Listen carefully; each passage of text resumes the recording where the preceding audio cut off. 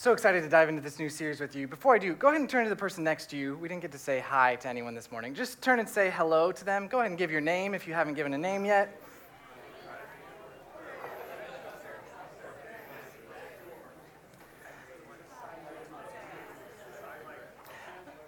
So that was my wife, Jenna, who was just up here. If you know me, my name is John Perrine. I am one of the pastors here at Community Lincoln Park. If you know me, you know this has been a big weekend for me because Barbie and Oppenheimer released at the same time on Friday. If you know me, you're nervous I'm going to talk about Barbie and Oppenheimer today, and I promise this is actually the only time I'm going to mention Barbie and Oppenheimer. What I do want to talk to you about, though, is a different pop culture phenomenon that has been happening this summer that has everything to do with Chicago. I'm guessing most of you have at least heard of or perhaps seen it, and what I am talking about is The Bear. The Bear. Anyone here had a chance to see The Bear, the TV show on Hulu, FX, a couple of you? Okay, good. So for those of you who don't, I'm going to get to talk about it. This is so fun. Let me give you some hype for why you should see The Bear. The Bear is a TV show about a man named Carmy Berizzato. Isn't that clever? Did you catch it? Carmy Berizzato, The Bear. You see what they're doing? The pitches in Hollywood are sophisticated. You gotta stick with them. But Carmy comes back to Chicago after spending years in the fine dining scene, becoming trained as one of the top chefs, sous chefs in the world. So he's fine dining, he's sophisticated, and yet the show is about how Carmy comes back to Chicago because his brother has committed suicide and has left him an Italian sub shop sitting there in River North, which you can actually drive past later today if you would like to. So it's really fun. It's all about Chicago. It's all about food. But here's what's so interesting about The Bear. The Bear seems like a simple show, right? Like, why does anybody care or talking about The Bear? And yet, in The Bear, you have Carmy come back, bring all this sophistication, passion, and energy of his craft to something very small, claustrophobic, contained, right? It's a messy, grimy, blue-collar, very Chicago, Italian sub shop. And in this sort of clash of everything hitting right here in the shop, what we have discovered is this phenomenal piece of exploration about where we go to get fed for the hungers of our soul. So these are just a couple headlines from the New York Times. If we jump ahead here, New York Times has been raving about The Bear, and like if you're not interested yet, if you haven't seen it yet, how do these headlines come together? One article in the New York Times says how The Bear captures the panic of modern work, talking about how people are longing to be in something like a kitchen again. They long to work with their hands. We're all remote. We're all isolated. The Bear is showing us what it could be if we return to this idea of collaboration and teamwork together. Another article, I thought no one felt grief like mine, then I saw The Bear. I mean, a TV show that at an Italian sub shop is also exploring the depths of grief, this brother who's gone, the grief that opens up everyone else's grief as well. Finally, another article from the New York Times that's entitled, The Bear and the Need to Belong. Again, I'm not here to hype Barbie, I'm not here to hype Oppenheimer, but maybe you might want to consider watching The Bear if you haven't seen it yet. Why The Bear matters is that it's a show about misfits, but it's also a show about redemption. It's a show about grief, and yet it's also a show about belonging. And I think, having watched most of The Bear so far, if you get a chance to see it, the reason it's connecting so much with our culture right now is that we all have this sort of hunger inside us, and we can't quite figure out where to go to get fed. And so The Bear is stirring. It's stirring all of these longings in us. Like, where do we find satisfaction for this desire to work? Where do we find community, a place to belong? Where can any of us take our grief? Who can satisfy the deepest longings of our soul? So this morning, I want to take you to the Gospel of John to kick off this series on I Am. Jenna did such a wonderful introduction to give you a little bit of background. And this morning, if you have a phone with a Bible, I think this will be a great morning to pull it out. We're going to spend a lot of time in John chapter 6. So if you have a phone, we'll have the scriptures up on the screen. But just for context, you may want to open it up. I'll give you a warning. We're going to be looking at John chapter 6, and this chapter is notoriously difficult to preach because there's a lot going on, okay? So there's going to be a lot going on. I think you'll be able to keep up. But if you pull up the passage in your screen, you can mull over it as I'm talking you through it. And to begin, I'm going to move a little quickly through a scene that you've maybe recognized before. It appears in all four Gospels. The scene is essentially this. Jesus is going to teach. He's gathered there on a mountain so that he can speak out to the crowd. There's a lot of people there. And as Jesus is teaching, we're told that Jesus notices that the crowd is getting hungry. And so Jesus looks to his disciples and says, "Hey, Philip, where are we going to get these people bread?" And we're told in John that Jesus already knew what he was going to do, so this is a little bit tricky of Jesus, a little bit cunning, but he's testing his disciples to see how they respond to this need that's being presented to them, a crowd that has been listening to him teach all day that's growing hungry. I relate intimately with Philip. Philip immediately gets overwhelmed. He goes, "Jesus, we can't do that. Like, even if we were to buy bread, Jesus, do you know how much it would cost? 6 months' wages, Jesus. It would take 6 months' wages to even feed this crowd." So Jesus says, "Why don't you go and see what we have?" And Andrew appears with this young boy, probably no more than 10, 11, 12, who happened to bring lunch with him that day, 5 loaves and 2 fish. And clearly, the disciples look at this small offering and go, well, we're toast, right? There's no way that this is going to work. Jesus takes this small offering from a young boy, he prays over it, and he gives it to his disciples and says, "Start giving this out to the crowd." As the disciples go out, we're told that everyone begins eating. In fact, John tells us everyone began eating until they were full, and as the people grew full, the disciples then realized there was still more bread to be collected, and so the disciples go out and now they're collecting up extra bread, and they find that there are 12 whole baskets full of bread left over from this meal, which, if you are an astute reader of the Old Testament, you would immediately realize stands for the 12 tribes of Israel. 12. Here it is, this abundance waiting for the people having been fed by Jesus. Now, this isn't the center of our I Am this morning, okay? So we just flew past that. I realize we're moving quick. But this sets up the need that is presented and the challenge that Jesus is going to interact with. Because the need is a crowd is physically hungry. And with their physical hunger, Jesus is essentially asking, how are we going to feed this deep, ravenous hunger that this crowd is presenting? Like, where are they going to get fed? The disciples are overwhelmed, but Jesus chooses to use the smallest offering. Notice that Jesus does not miraculously summon bread out of thin air. Jesus does not step in and say, "You have failed. Allow me now to provide everything for you." No, Jesus takes the small sacrificial offering of a young boy, and through it, Jesus multiplies the fish and the loaves until everyone is satisfied. Now, as we're sitting with this story, it should cause us to look around and say, what kind of way or nourishment or feeding is Jesus wanting to offer to us? Like, if that's what Jesus did with that crowd, what kind of food is Jesus going to provide to our needs, to our hunger, to all of those bare longings that are being churned around community and grief and work?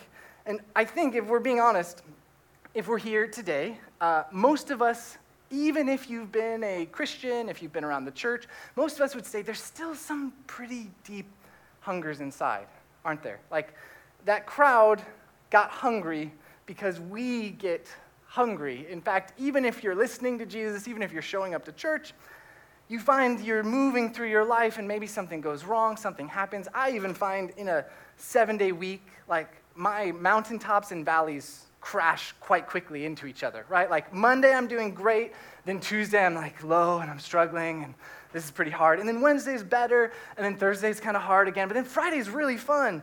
And then Saturday, it's kind of another hard day. And as these ebbs and flows are kind of swirling through our lives, the question is, where will we get fed? Now, this leads to a very interesting conversation that Jesus is going to have with the crowds. This is now down in verse 26.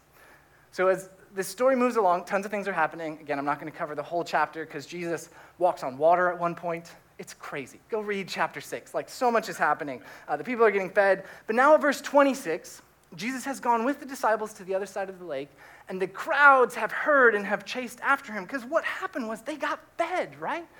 Imagine showing up to listen to a popular speaker and you're maybe a farmer. It's not like you have tons of resources. You had no idea where you were going to eat for the day. And then all of a sudden, this person just lays a banquet, an abundance of bread out before you. If that happened, you'd go, I think I might want to follow that person around a little bit, right? Like if they gave me yesterday's meal, maybe they're going to give me tomorrow's meal as well. So the crowd comes up to Jesus, and then this is what Jesus says, verse 26. Very truly, I tell you, you are looking for me not because you saw the signs I performed, but because you ate the loaves and had your fill. Do not work for food that spoils, but for food that endures to eternal life, which the Son of Man will give you. For on him, God the Father has placed his seal of approval.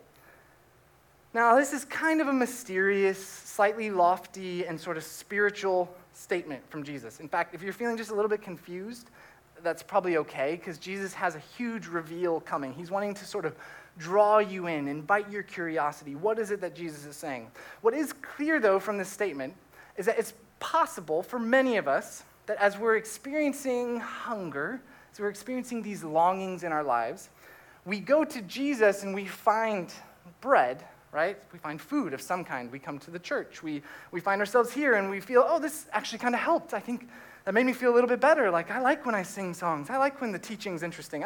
I like having a small group in the city. This is really nice. And as we're eating the food, Jesus says we can get kind of fixated on the bread, right? The bread, that thing that made our stomachs feel temporarily full. The crowd was so excited by the fact that they got fed that Jesus is suggesting it's possible they missed the sign where the bread was trying to point them to. Now, track with what the disciples say, the crowd says in verse 28. Revealing their confusion, they respond to this statement by Jesus. Hey, you were focused on the bread, you missed the sign. I just love the crowd. I totally get it. This is what I would say too. They asked him, what must we do to do the works God requires, right? They're standing in front of Jesus. They're like, hey, so we showed up. You gave us bread. That was nice. We liked the bread. What works do we need to do to keep this nice little exchange going, right? If you got fed, you're like, hey, that was really fun. Like, what do I need to do, God, to like keep getting that bread? Jesus isn't going to answer in the most frustrating but typical Jesus way. This is verse 29. Jesus is like, he's playing dirty here, and I love it. He says to them, the work of God is this, believe in the one he has sent. You could almost, if you were in the crowd, if I was in the crowd, I'd be like, no, believe? That's so boring. I want to do something, right? Jesus, give me something to do. You fed me with bread. What do I need to do to get that bread again? And Jesus is like, believe. Now, the crowd are going to get a little feisty with Jesus at this point. They can tell Jesus is giving them answers they did not want to hear. This is now verse 30. They asked him, what sign will you then give that we may see it and believe you? What will you do? Our ancestors ate the manna in the wilderness, as it is written, he gave them bread from heaven to eat. Now, this is whoever this spokesperson was. It was a sophisticated spokesperson who the crowd sort of pushes forward. They're like, no, that wasn't satisfying. Like, go at it again with Jesus. Like, try to get a little bit more out of him. And notice if you break down, they first are testing Jesus, right? What sign will you give to us so that we may believe you? And this is, of course, ironic, having the day before just seen Jesus take 5 small loaves and 2 fish and feed an entire crowd, right? So now they want to see another sign. They ask Jesus, ironically, what will you, Jesus, do, right? Like, they're really focused on the doing thing. Like, this is about doing. And then, as if Jesus doesn't know the scriptures, right? They decide to give Jesus just a little lesson in their history. They're like, Jesus, you may not know this, but our ancestors, they were in the wilderness, and they got bread every day. So, Jesus, like, what are you going to do? At this point, if you want to see Jesus yet again, just continue to flip statement after statement. Look with me now at verse 32. You got to love this. Jesus said to them, very truly I tell you, it is not Moses who has given you the bread from heaven, but it is my Father who gives you the true bread from heaven. For the bread of God is the bread that comes down from heaven and gives life to the world. Did you catch Jesus' reversal on them? He's like, hey, by the way, Moses wasn't the one who was giving you the bread. It was God, right? God was the one. It wasn't a person. It wasn't a miracle worker. It wasn't a sign. It wasn't a work. God was giving you bread. And actually, what I want you to see is there is a true bread that even now you might be missing. At this point, verse 34, I know we're in the back and forth. We're almost going to step back and ask what all of this is about. The crowd gives I don't know, you can help me figure out how to interpret the crowd's energy here at this moment. Either they're very excited and they're tracking with Jesus, but they still don't get it. They say, "Sir, always give us this bread." Like, will you give us this bread always? Or at this point, we're at such a gridlock of cynicism that the crowd is like, "Oh yeah, you've got the true bread? Okay, well then give it to us." Like, where's the true bread? Where is the bread, Jesus? If I could just pause here for a second. I think the challenge for many of us, if we could really get honest, is that I have been in the church for a long time. Maybe you're just coming back to the church. Maybe Jesus is kind of new and exciting to you again. Or maybe, like me, you've been walking this path for a while. I'm amazed at how quickly, when I'm following Jesus, I hit this moment where I essentially say, "Where's the bread?" Right? Like, where's the bread, Jesus? Like, Jesus, could you give me some bread? Jesus, I'm like hungry right now. Give me some bread. Jesus, I don't feel happy. Give me some bread. Give me the bread, Jesus. And at this point, to this crowd, who I think are asking an honest question, even if it's quite a doubting question, a desperate question even, this is how Jesus is going to respond. This is verse 35. This is the moment this whole back and forth has been building towards. Jesus declares, "I am the bread of life.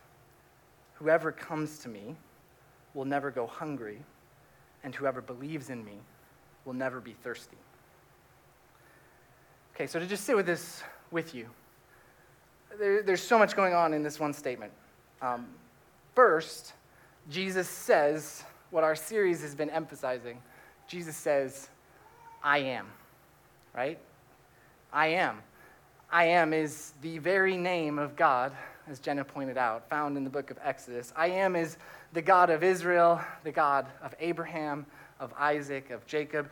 Jesus is saying, I am that God. I am God. I am the very God that provided Israel bread in the wilderness. I am God. Standing here in front of you, only God could take 5 loaves and 2 fish and multiply them to a crowd. Only God could walk across the waters of the lake and now stand before you as you argue with him and demand bread. Only God could claim to be I am in their midst. Yet here in this image, Jesus is going to specify, I am the bread. I am the bread. Now, I feel like bread can sometimes be so caught up in our sort of familiarity with Christianity that we can miss why bread mattered. Like, have you ever asked yourself, why bread, though? Like, it's a little weird, bread. What does it matter that Jesus says he is the bread? I am the bread. Well, if you walk back through Israel's story and you even look ahead to where Jesus' life is going, there's a number of dynamics going on in this picture that make it so sort of thick and beautiful and like a tapestry of the whole Bible caught up in just one image.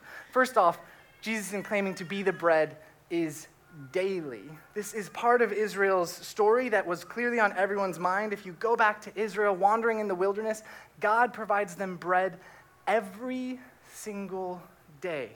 This was the whole setup of the wilderness. Israel is told, when you go to sleep, you're going to leave all the bread out. You're not going to store it up. You're not going to prepare for tomorrow. Instead, you're going to wake up, and in the next day, God will have provided your day's worth of bread.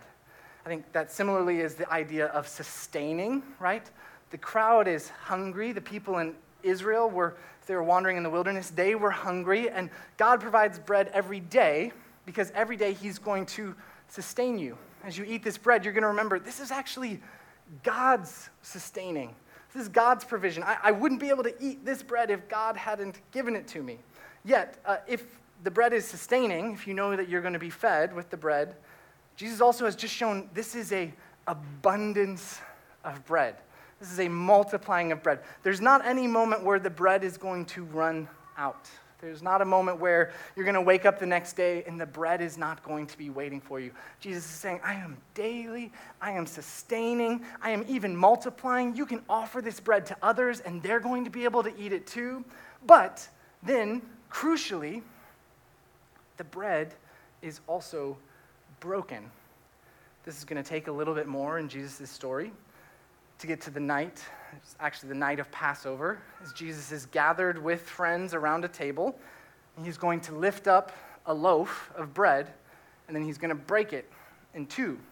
He's going to say to his friends, "This is my body.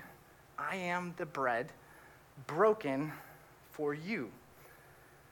I think this aspect of the bread is important to hold as we contemplate what it's going to take to have this hunger of ours satisfied. If Jesus is daily, if he's sustaining, if he's multiplying, he doesn't want us to forget, as the bread, he is also broken. He is broken bread for us.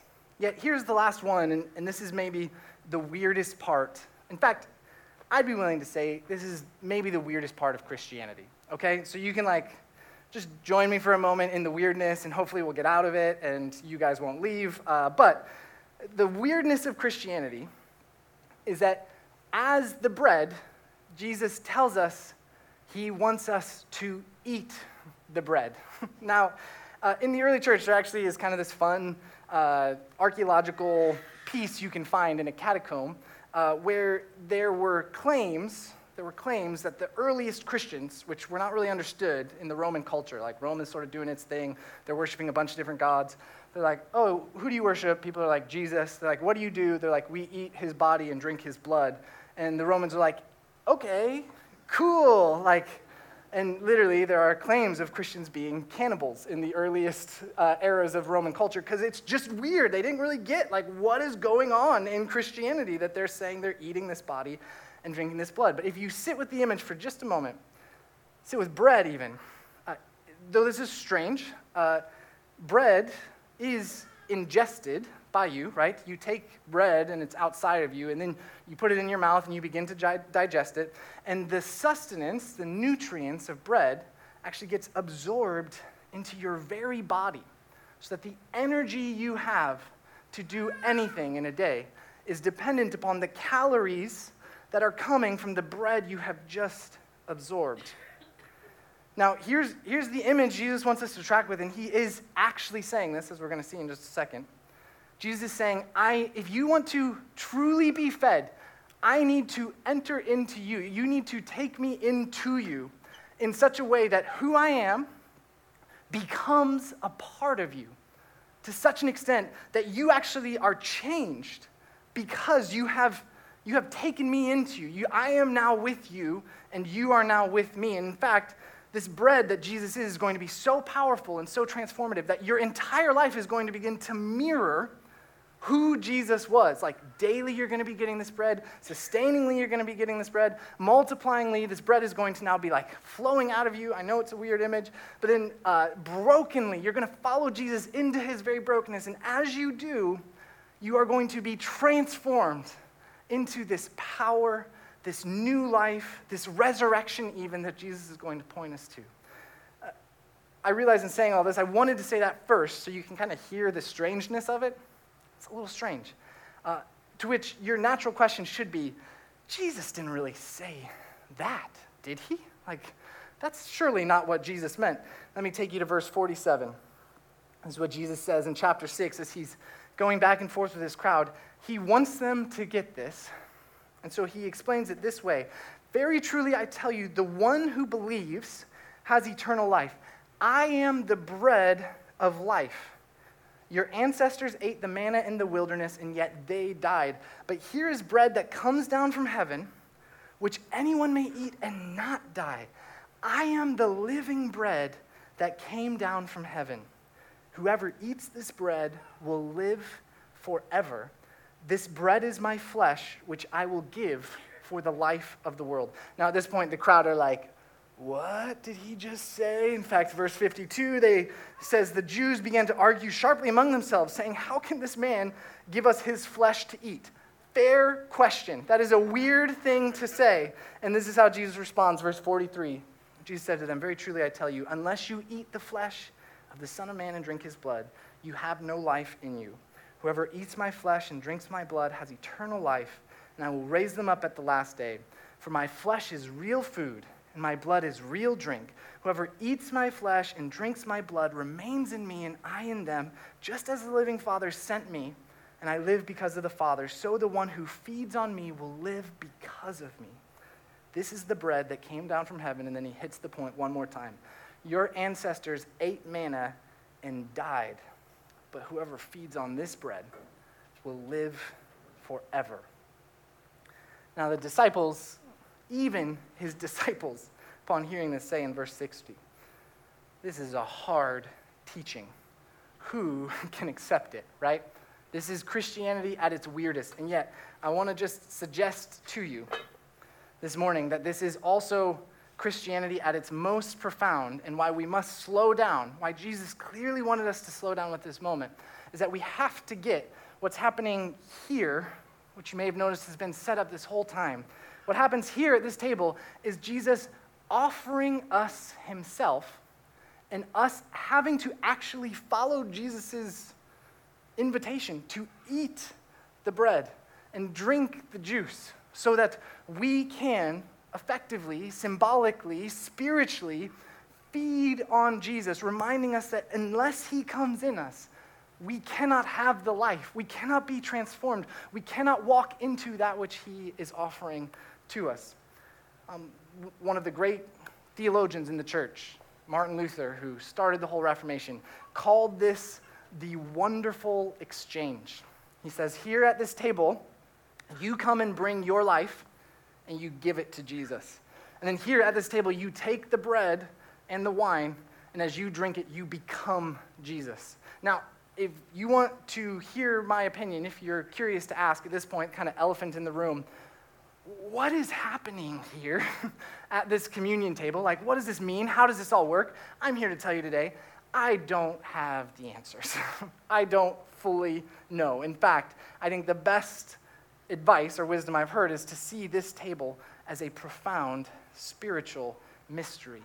But I can tell you, and I would even encourage you to see that at this table, in this act of eating the bread and drinking the juice, you are performing something that Jesus said was so necessary that unless you do this in some way, unless you spiritually commune with Jesus, take Jesus into you, allow Jesus to transform you, eat the bread, drink the juice, unless you do it, then you can't actually be with Jesus in the life that he wants for you. It's that serious, it's that holy, it's that profound. Now, to just give a practical encouragement in this regard, what I do love about how weighty this table is in this chapter of John is that for us maybe heavy or dense or like, whoa, that's a lot. This is a hard teaching as this is. At its most basic, Jesus gives us something to do that simply requires you to put out your hands, to walk forward on a Sunday morning to a table like this one, and to receive bread and then eat it. You all know how to eat, and then drink it, right? You know how to drink. And for me, I went through a season where I was training for ministry. Lots was starting to blow up in my life. I found myself spiritually hungry and spiritually dry, and all of these old disciplines and practices I had done before, like prayer, like reading my Bible, like being in a small group, all those things were just hard. And it felt challenging.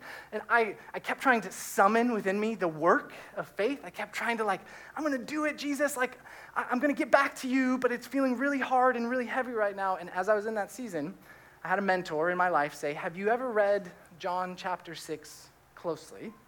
And have you ever thought about how simple it is to follow Jesus' command to eat the bread and to drink the cup? And as they said that to me, for about 2 years, Jen and I both started to say, like, we don't really have anything to offer to God right now. Like, life feels really hard. Our faith feels pretty broken. But if we just show up and extend our hands, then what we're going to remember every time we do it is that Jesus is actually feeding us. And so as I ponder with you this sacred mystery that is so beautiful but also complex, so mysterious, and maybe even weird, I just want to give you 3 practical encouragements that follow, I think, what Jesus is saying. The first encouragement is this: in order to follow Jesus, Jesus invites you to eat the bread. Just come forward whenever you are able and receive the bread.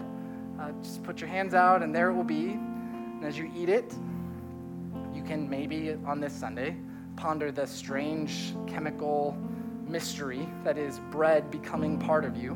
But on most Sundays, you probably won't feel or see or do anything that special at all. You'll just eat it. And as you do, you will remember that Jesus is now in you and that you are now a part of Jesus. But if eating the bread is wonderfully helpful to start, I'd also encourage you to see the sign that is this table. Because bread is just bread, and this isn't even wine, this is just juice, just as a spoiler alert for any of you who are hoping for wine this week. There's no wine, it's still juice. This table is actually a sign. It's meant to point us to the one who said, I am the bread. I am the life. This table is not just about bread and juice. It's actually about Jesus, who came as the great I am to offer himself to us. But finally, just as an encouragement, remember as you come to this table, it's why we encourage you to cup your hands. It's why we encourage you not to grab the bread, but instead receive this bread and receive it as a gift from God. I love that moment where Jesus says to them, just to be clear, it wasn't Moses who was feeding you in the wilderness. Just to be clear, this isn't a pastor or a volunteer. This isn't our church that's feeding you when you come forward to receive from this table. Instead, it's God. God is the one who wants to offer you himself. And I realize in closing that I have not resolved the heartaches that you may be bringing with you into this Sunday morning. I realize that all of us in this room are going to be coming from such different places. Some of you guys may be anxious. Some of you might be lonely. Some of you might be wrestling with work. Where are you going to work? How are you going to work? Some of you may be just aching over injustices in our world. Yet here, every week on Sunday mornings at Lincoln Hall, you get this invitation. Eat the bread. See the sign. Receive from God. Let's pray, and then let's move together into a time of communion.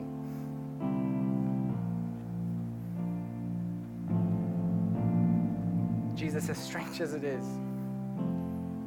you say, I am the bread of life. Unless you eat this bread and drink this cup, you will not enter with me into the life I have for you. This morning, Jesus, whatever we are carrying, however we are coming, may together, we as a church and a community, may we eat this bread. May we receive you, the very bread of life. And even for just a moment this morning, Lord, as we close in our time of worship, may you remind us that you can daily sustain us, that you are abundant and enough in the bread that you are offering us, and that even as you are broken, we too will be broken, God, so that we might step with you into the new resurrection life. Come be with us now and feed us yourself. We pray this in Jesus' name. Amen.